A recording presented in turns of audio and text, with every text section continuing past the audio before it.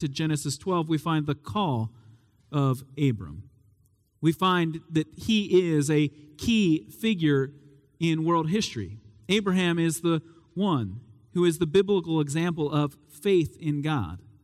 And we are the people of his choosing because God chose Abraham, and all who have faith are considered children of Abraham. We turn now, and we'll spend the next month looking at this, and we'll continue looking at the life of Abraham in the spring. And you've already heard me call him Abraham, even though when we look, you'll see his name is still Abram. He doesn't actually get his name changed until chapter 12, but whenever the New Testament refers to him, whether it's talking about chapter 12 or chapter 22, we use the name that will be changed to Abraham. So you will probably hear me most frequently call him Abraham this morning. But we turn to Genesis chapter 12. It's right at the beginning of your Bibles. So you only have to turn to page 11 if you're using one of the Bibles that's provided for you. This is a key foundational story, a true history that the Bible gives us of God's call to Abram. Listen as I read Genesis chapter 12.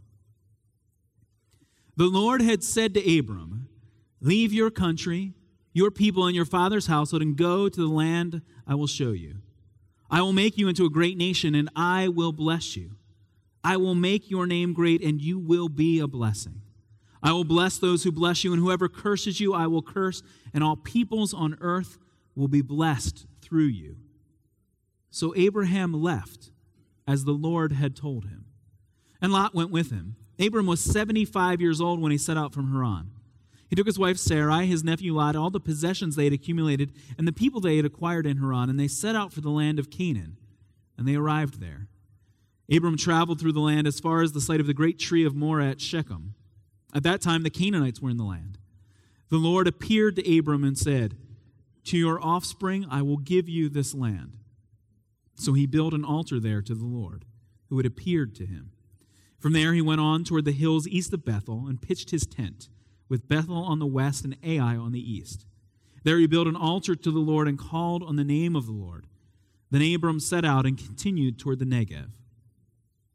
Now there was a famine in the land, and Abram went down to Egypt to live there for a while because the famine was severe.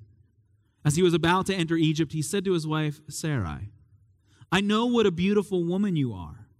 When the Egyptians see you, they will say, 'This is his wife.' Then they will kill me, but will let you live. Say you are my sister, so I will be treated well for your sake, and my life will be spared because of you."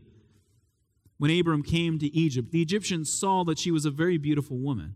And when Pharaoh's officials saw her, they praised her to Pharaoh, and she was taken into his palace. He treated Abram well for her sake, and Abram acquired sheep and cattle, male and female donkeys, men servants and maidservants, and camels. But the Lord inflicted serious diseases on Pharaoh and his household because of Abram's wife Sarai. So Pharaoh summoned Abram. "What have you done to me?" he said. "Why didn't you tell me she was your wife? Why did you say she is my sister so that I took her to be my wife? Now then, here is your wife. Take her and go."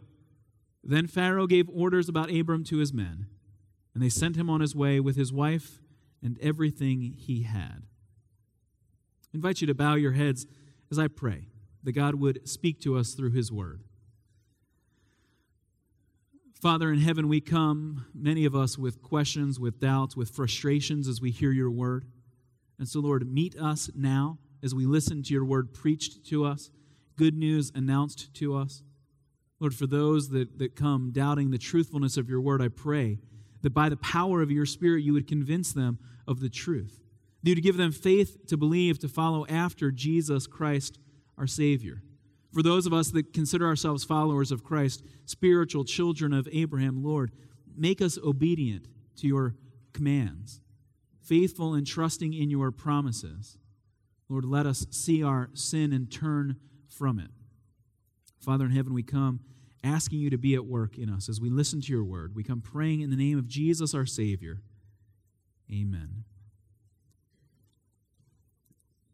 Who is the most memorable person from the last century? You might think of some of the great leaders who have taken the world's stage, whether good or bad, the most memorable. You might think of the rich and the powerful, those titans of industry or technology that have changed the world. In a retrospective on the 20th century, the BBC says that there will be only one name remembered 10,000 years from now. One name from our era. Only one man who will be remembered from the last century in 10,000 years. Neil Armstrong. Now, once you hear the name, the reason is obvious, even if you don't agree with the reason. He is the first man to have stepped foot on the moon, and so I guess the BBC thinks that in 10,000 years we will be somewhere else, and so the only memory we will have of our time on Earth is the man who was the first to leave the planet and step on another. He will be the only name that is remembered. Now, maybe you disagree with him. Maybe you haven't thought about Neil Armstrong in the years since his death. Maybe it's not something you think, and you might quibble and argue. But his name is clearly significant. But biblically, if we were to pick a name from the last 4,000 years of human history, if we were to create a list of who are the men's names who need to be on the list as those who were the most significant, well, to turn in the Old Testament, the name that you should put at the top of that list is Abraham, the man to whom we're introduced here in Genesis 12, the call of Abram, called by God, chosen by God, loved by God. He's an important man. He's claimed as the father of 3 of the world's major religions. He is the bearer of the promise, and in biblical terms, he is an example for us of faith. And so I want to look at this chapter really with 2 simple headings, and so we're going to start with this one, Abraham's faith. The faith of Abraham, because we see it in verse 1 of chapter 12. The Lord commands Abraham, leave your country, your people, your father's household, and go to the land I will show you. A command clearly given to this man. No, actually, if we had taken time, we could have read the end of chapter 11, because that's where we first meet Abram. We're introduced to him because he is a descendant of Noah, which is obvious because everyone is technically a descendant of Noah. There was no one left except Noah, his sons, and the wives after the flood. But we're told in chapter 11 that Noah's son Shem is the great-great-great-great-grandfather of Abram. Abram was living in Ur in southern Babylon, what we would today call Iraq. He left with his father and traveled to northern Babylon, to Haran. And now God gives a command to Abram.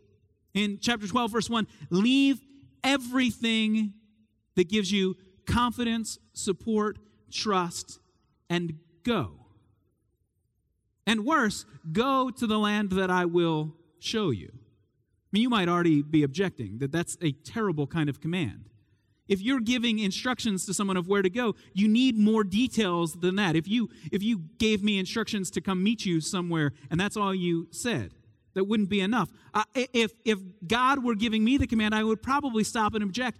God, could you write out the directions more clearly? Actually, I'd like a physical address so I can go on Google Maps, sort of check out the neighborhood before I arrive. I want to know what this place will be like. He gets no such instructions.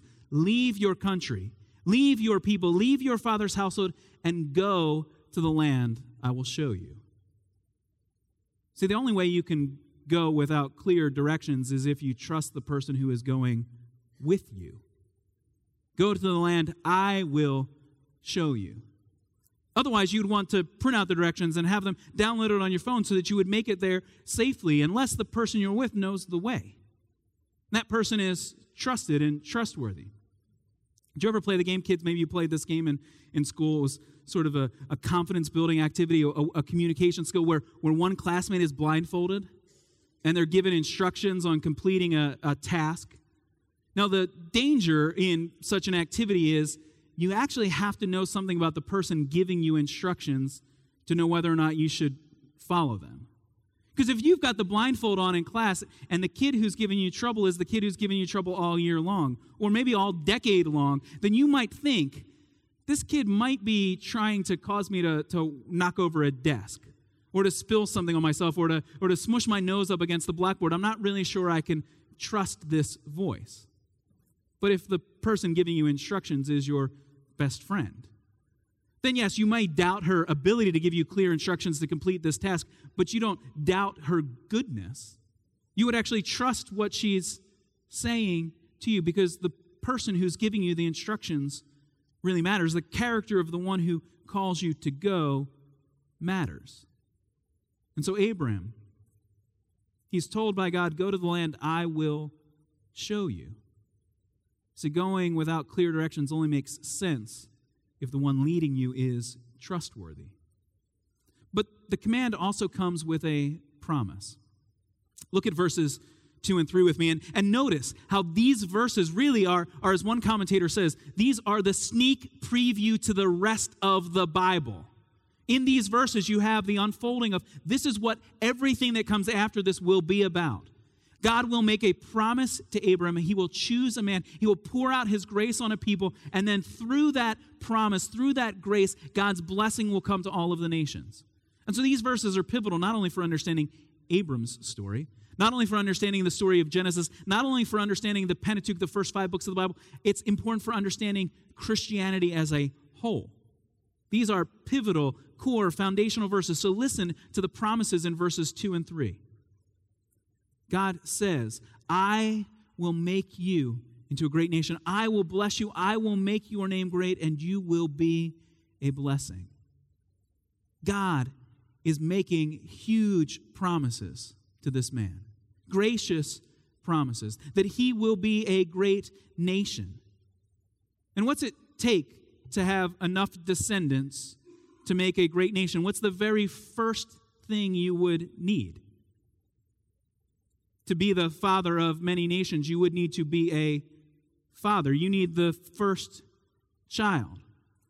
And I haven't reminded you of this yet, but if you look back at chapter 11, we're told twice, repeatedly, that Sarah was barren. She had no children. This is a couple without children. An older couple, a 75-year-old father. And God is making the promise, I will make you into a great nation. That is a big promise to make to a man without children. God also says, I will make your name great. Your name will be one that is remembered thousands of years from now. The Messiah will be called the Son of Abraham. The followers of Christ will be called children of Abraham. But this promise here, that he will have a great name, it actually contrasts with chapter 11 again. Where if you looked back there at chapter 11, verse 4, the people living after the time of flood decide that they want to build a tower to reach to the heavens so that they can make themselves great. They can make a great name for themselves. And yes, actually you remember at least the name of the tower they were trying to build. The Tower of Babel, their failure to exalt themselves. And so the promise comes, Abram, you will be great not because of what you have done, not because of who you are, but because of who I am. I, God says, I will make your name great. And then this blessing that is given to Abram is a blessing that is not meant only for him. It's a blessing that then is to flow through him to everyone. Look at what God says in verse 3. I will bless those who bless you, and whoever curses you, I will curse. That is God's promise that he will be with Abram. He will protect him. He will be alongside him. And then verse 3 again, and all peoples on earth will be blessed through you.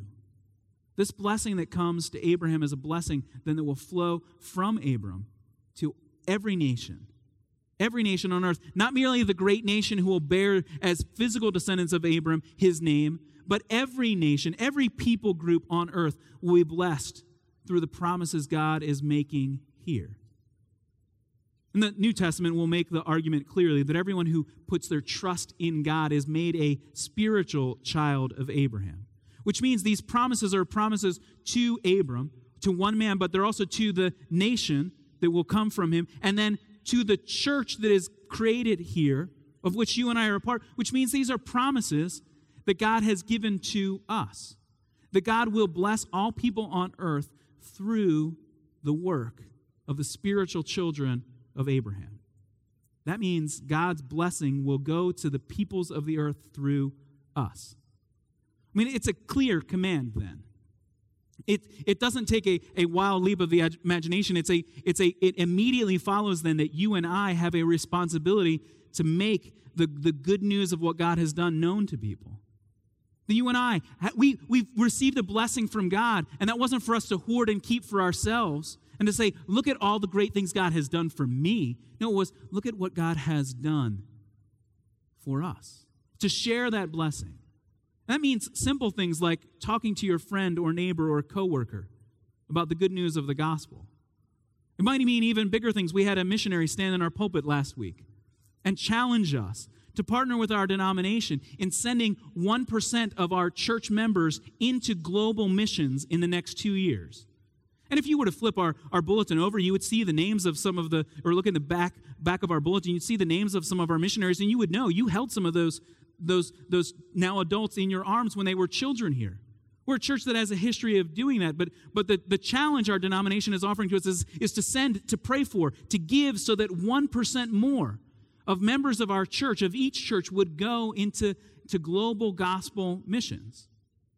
Now, this is a time at which you probably think, I'd rather be in the 99%. I don't want to be one of the 1%ers here. Because what if God is calling me to go? See, these are the kinds of commands, the kinds of urgent needs for which we think, oh, well, God will use someone else. But what if God is calling you now? Now, you might be a child and think, well, I probably can't go in the next 2 years to fulfill this 1%. But still, consider going. So it's really on you and I as adults to consider how our vocations, maybe even our retirements, could be used for the sake of global missions, so that you and I as a church would be a blessing to the nations. That's what that's the promise God is making. That's why this is the story of the Bible encapsulated here. The whole story will unfold from this. God has chosen one man to bless him, and through this man and his descendants to bless all nations on the earth. The Lord gave a command. He made promises, and then look at verse 4. So Abram left as the Lord had told him. God says go, so Abraham goes. That's what it means to respond to God by faith. If God says obey, you obey. If God says go, you will go. If God says listen, you will listen. So Abram left as the Lord had told him. And that's why the name of Abraham is remembered today. He is one who is exalted because of the faith he showed in God. He heard the command of God and he listened and obeyed. All right, we're going to come back to Genesis 12, but turn with me all the way toward the back of your Bibles to the book of Hebrews, the New Testament book of Hebrews, Hebrews chapter 11. This is the great passage describing what it is to respond to God by faith, sort of a hall of fame of those who have walked, a hall of faith. Hebrews chapter 11. And the author of Hebrews shows that faith is a confidence that what God has promised is guaranteed to come true. And he offers then examples of the faith of Abel, the faith of Enoch, the faith of Noah. And of all of the characters, most of them get a mere verse reference. Moses gets several verses, but Abram gets a significant portion of this chapter because his response of obedience by going when God commanded him is held out as an example for us. This is what faith looks like. Listen as I read Hebrews 11, starting at verse 8. Hebrews 11, verse 8. By faith, Abraham, when called to go to a place he would later receive as his inheritance, obeyed and went, even though he did not know where he was going. By faith he made his home in the promised land like a stranger in a foreign country. He lived in tents as did Isaac and Jacob, who were heirs with him of the same promise, for he was looking forward to the city with foundations, whose architect and builder is God. You see, Abraham is being held up here, as one commentator says, as the paragon of faith and obedience. God says, go, and by faith, Abraham obeyed and went, even though he did not know where he was going. That's what faith looks like. Going when God calls, when the command is clear, obeying. I mean, where is it in your life that you struggle to obey? I mean, maybe there's a clear and obvious command. You know it's wrong. Well, sort of-ish. I mean, technically, it's wrong, but it's kind of fun. So can't I just keep this? I'll say no to all those other things. I'll obey here, but I'll keep this for myself. Maybe it is in this call that we've seen to go in missions, to share the gospel.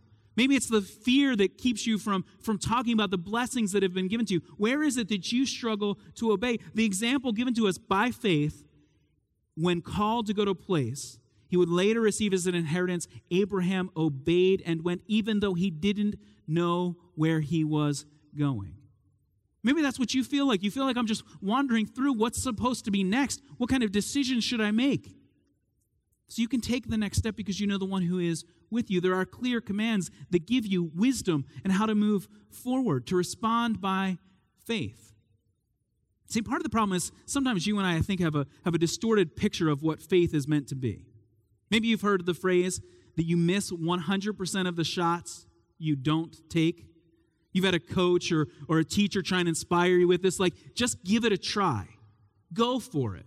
And it's meant to, I think, rightly in some of those instances, if you've got somebody on your team who doesn't want to put up a shot, to take the shot. I'm guaranteeing you won't score if you don't shoot. Throw it at the hoop. Just put it on net. Maybe it'll go in. Let's see what happens. And it's meant to maybe rightly inspire some confidence when we're feeling weak. But that's kind of where we often stop when we think about faith. Like, well, I'll give it a shot. I mean, I don't really think it's going to happen, but I'll heave it up. I'll kind of cross my fingers and hope that maybe something works out all right here. And that's what we think faith is. Just sort of this blind guess that maybe this will go right. But you know what? You can't score if you don't shoot. But see, that's not what faith is. Faith is a confidence that even though Abraham didn't know where he was going, not in the land of Canaan, he knew where he was going ultimately because he knew the one who was with him. He knew, yes, I'm going to live in a tent in this land. I'll be a sojourner there, but I have confidence that the God who has made the promises to me is the one who will keep his promises. I have a certainty in the future. See, faith is a certain confidence that what God says is true. That's what faith is. It's not crossing your fingers. See, in faith isn't just about the fact that Abraham really, really believed. Like, he really strongly believed this. Faith actually also has to deal with the object of your faith, the thing that you're holding on to. Because you know examples in your life of people that really, really believe something that's really, really stupid. I mean, you'll invite some of them over for Thanksgiving, maybe. Friends and family that you think, boy, they really do believe some stupid stuff. And it seems obvious to you, but they really believe it because the measure of how strongly you believe something doesn't measure its truthfulness. I mean, and I've already said that Abraham is the father, the physical heir to three of the world's great religions, but don't misunderstand me. I'm not saying all of those religions are equally true. And it's important in this weekend in which we mourn with friends and neighbors in Pittsburgh that we rightly condemn any kind of violence against anyone of any religion. But that doesn't mean that we say all religions are equally true. But you might say, but they really believe it. They've given their lives to this, so of course it must be true. No. The object into which you've placed your hope and trust, the truthfulness of it depends not on how strongly you believe it, but on whether or not it's actually true. The Bible is making the claim that Abraham is the one who responds by faith. Jesus said, before Abraham was born, I am. But he says that Abraham was looking forward to the day of Jesus, putting his trust in Jesus. And so I am actually making the claim that only Christianity, true biblical Christianity, is the only truth that there is for us. And so as we return to Genesis 12, we're reminded that Abraham is the example of faith for us. The New Testament calls him the man of faith. He is the one through whom God will bless all of the nations. But Genesis 12 is more than the story of Abram. It is the story of God's grace. God is the one who chose Abram. God is the one who led Abram. God is the one who blessed Abram. And lest we should exalt Abram too highly, things turn south really quickly. I mean, both technically he went south from the Negev down to Egypt, but morally things go south very quickly. So if our first point was Abraham's faith, then our second point is Abraham's failure. Because here is the man who, when he hears God, goes and raises an altar and offers sacrifice, devotes himself to the Lord, clearly obeys, but as soon as trouble sets in, he acts like a fool and he fails. Verse 10 tells us there's a famine in the land, and so Abram went down to Egypt to live there for a while. Now, Moses, the author of the book of Genesis, is telling us and making us sympathize, I think rightly, with Abram, that the famine was severe. But notice, what is Abram doing? He's leaving the land of the promise, the land that was given to him and his descendants, even if only temporarily. He's setting aside the promise in order to go get a meal. But that's not the worst thing that he does. He looks at his wife and remembers how beautiful she is and then thinks, oh, this could be trouble. If the leaders in Egypt, if Pharaoh sees her, well, then Pharaoh may decide, the easiest way to take what I want would be to get rid of him.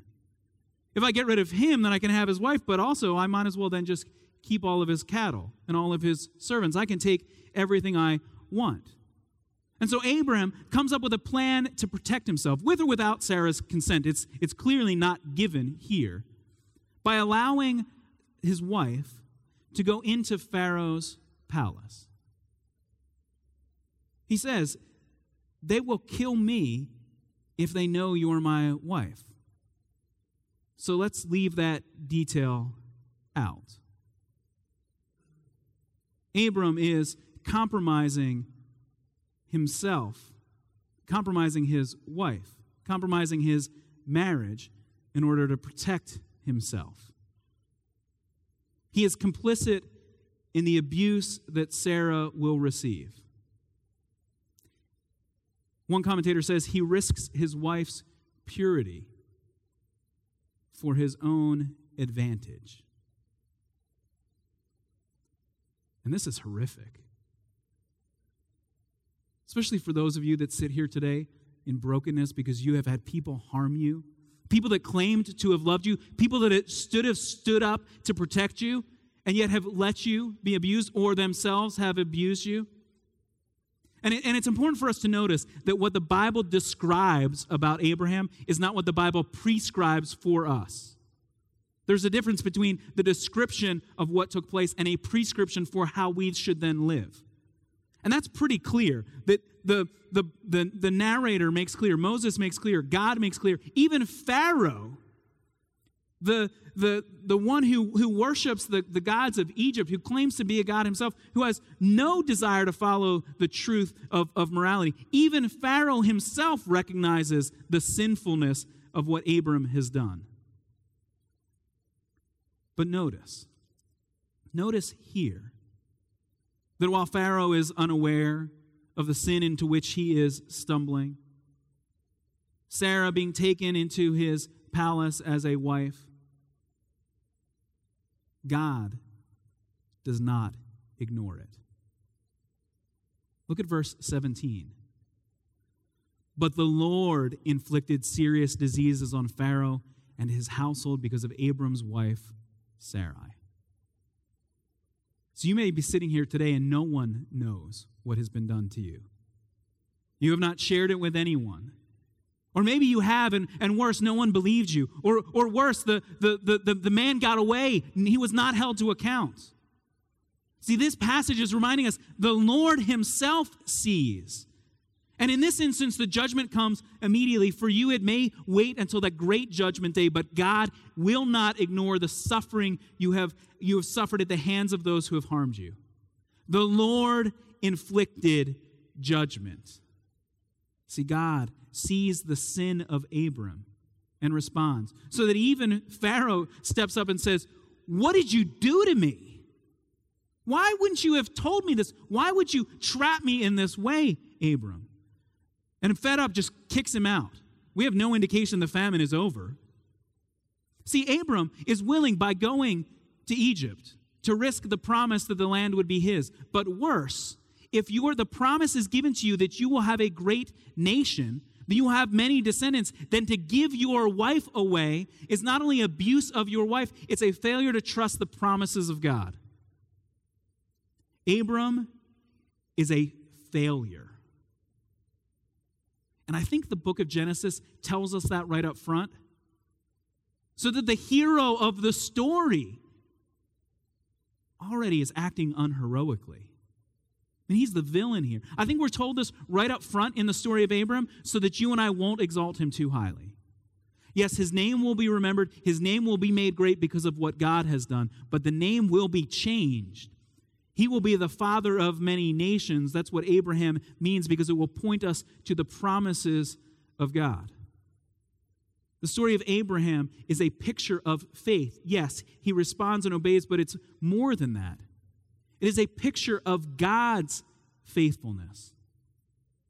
We can think of the way in the New Testament that the Apostle Paul, in writing to Timothy in 2 Timothy 2:13, will remind us as believers that even if we are faithless, he will remain faithful. Even if we fail, Jesus will remain faithful, for he cannot disown himself. See, the story of Genesis 12 is a story of grace. Yes, the response required is faith, but even when we fail, God proves his faithfulness to us. See, not only are you and I those who have been harmed by others, but you and I, like Abram, are those who have foolishly disobeyed. We have failed. Where is it that you have failed? Where is it that you look at the brokenness of life? Where is it in your life that you see your need for forgiveness? Because that's what grace does. God's blessing exposes our foolishness, exposes our helplessness. That's the starting point of faith. Is to recognize that of course I will obey, of course I will follow. Look at God's goodness and mercy to me. Who should I trust here? Should I trust my own feelings, which dissipate, as the choir reminded us, as they change as fast as the weather changes?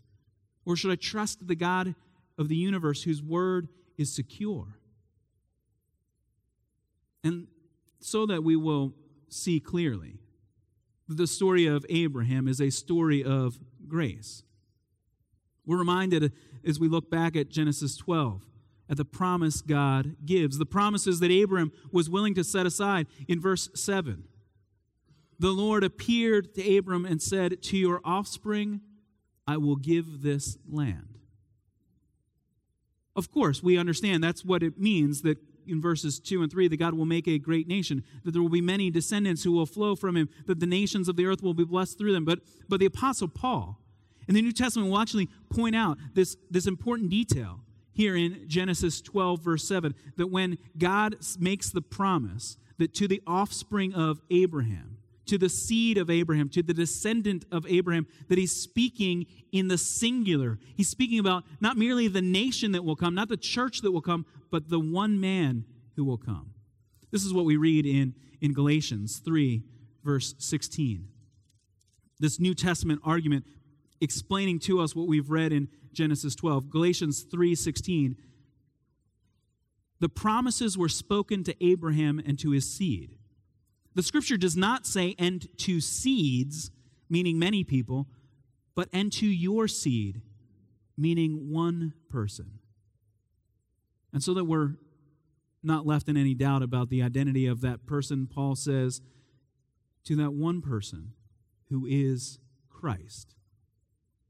See, the story of Abram is the story of Jesus Christ.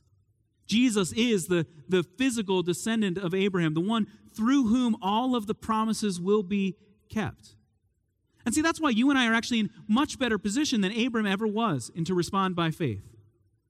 He had the word of God spoken to him. You and I have the person of Jesus Christ who has come and given himself for us. Jesus died on the cross, was raised from the dead.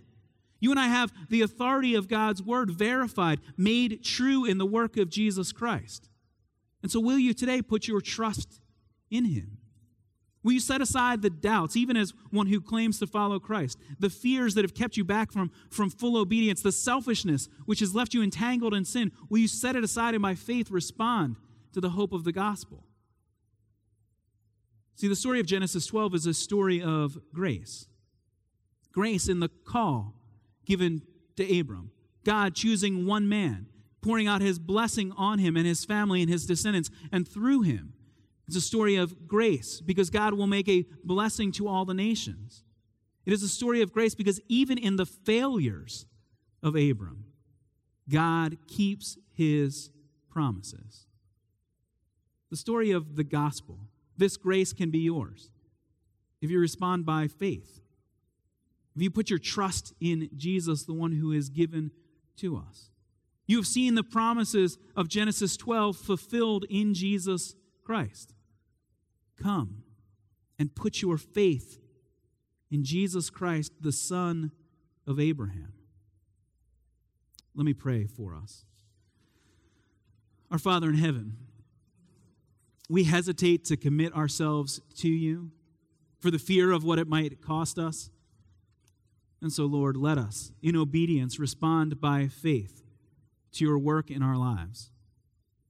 Lord, for those that wrestle with this story of grace, that wonder if it could really be true, Lord, now give them the faith to believe. Give them the gift of eternal life, the confidence that you are the God who is true, you are the God who speaks to us.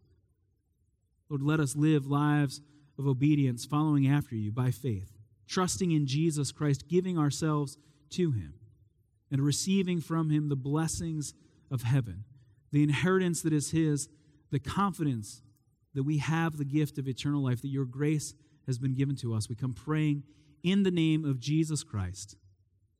Amen.